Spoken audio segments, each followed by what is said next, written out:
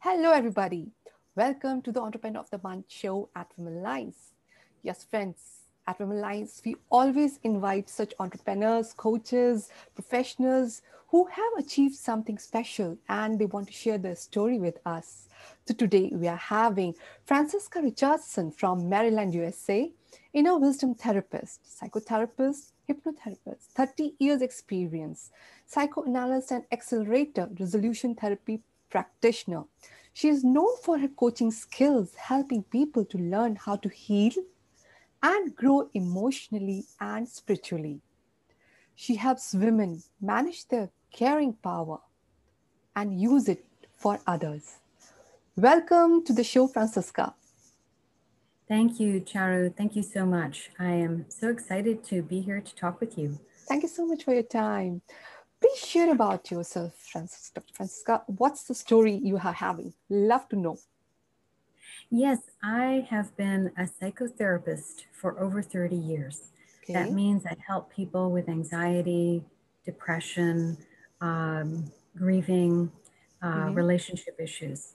And Mm-hmm. in my time, I've really noticed that there are many caring and sensitive people, nurturing people, particularly women, who give Hmm. and give.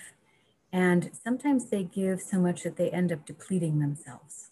Oh. So I really, like to focus on helping them to recognize the magic of their caring, the power of their caring, so that they don't deplete themselves, they take care of themselves, and they recognize that their caring changes others' reality and that it's powerful. Often it goes unrecognized. So that's what I focus on. Fantastic. Caring somehow comes as innate quality of any woman. And I strongly believe that every woman is having that innate quality, but using that quality for doing magic, for doing healing mindfully, this is something first time I'm hearing. Very interesting. So what unique work you are doing and what's your vision? Yes. Uh, you know, I I think that the caring, because it is innate to many people, many women, many women are intuitive.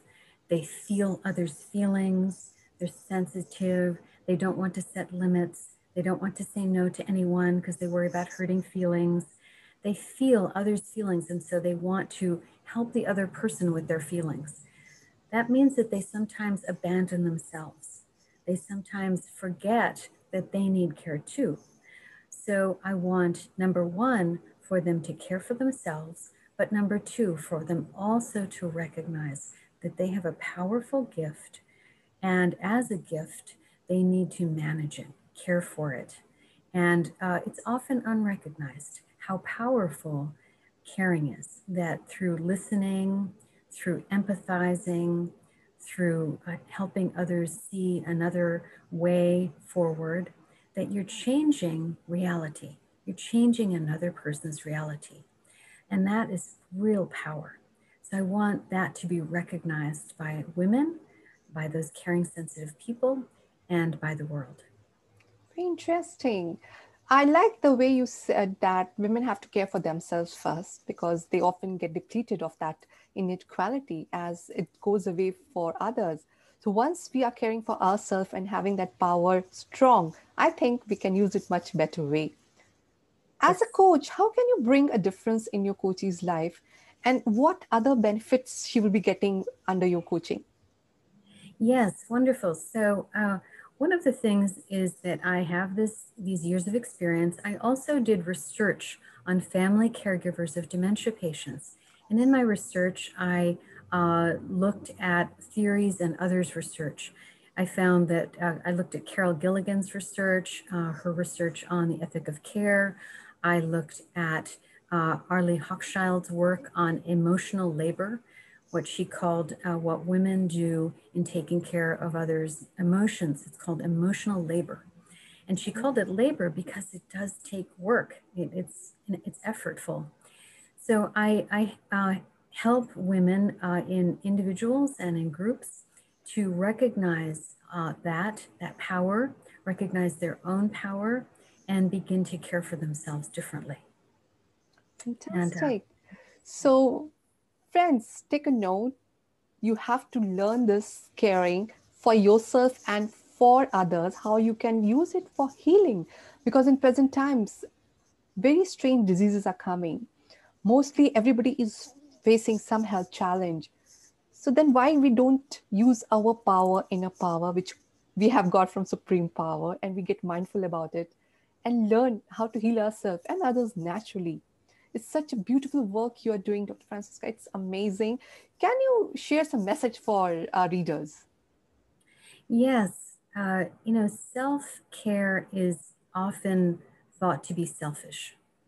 I can't tell you the number of women who say to me, well, I can't stop and take care of myself. I can't take a nap. I'll go 12 hours without eating. I will, go 3 days without taking care of myself.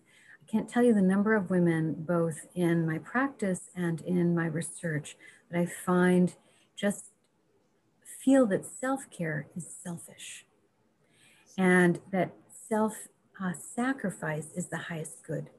That's that's a mistaken belief that self-sacrifice is the highest good. We need to really balance self-care with giving to others. I often use that metaphor that you hear when you go on an airplane, that you have to give yourself the oxygen first so that you can then help others around you, your children or whoever.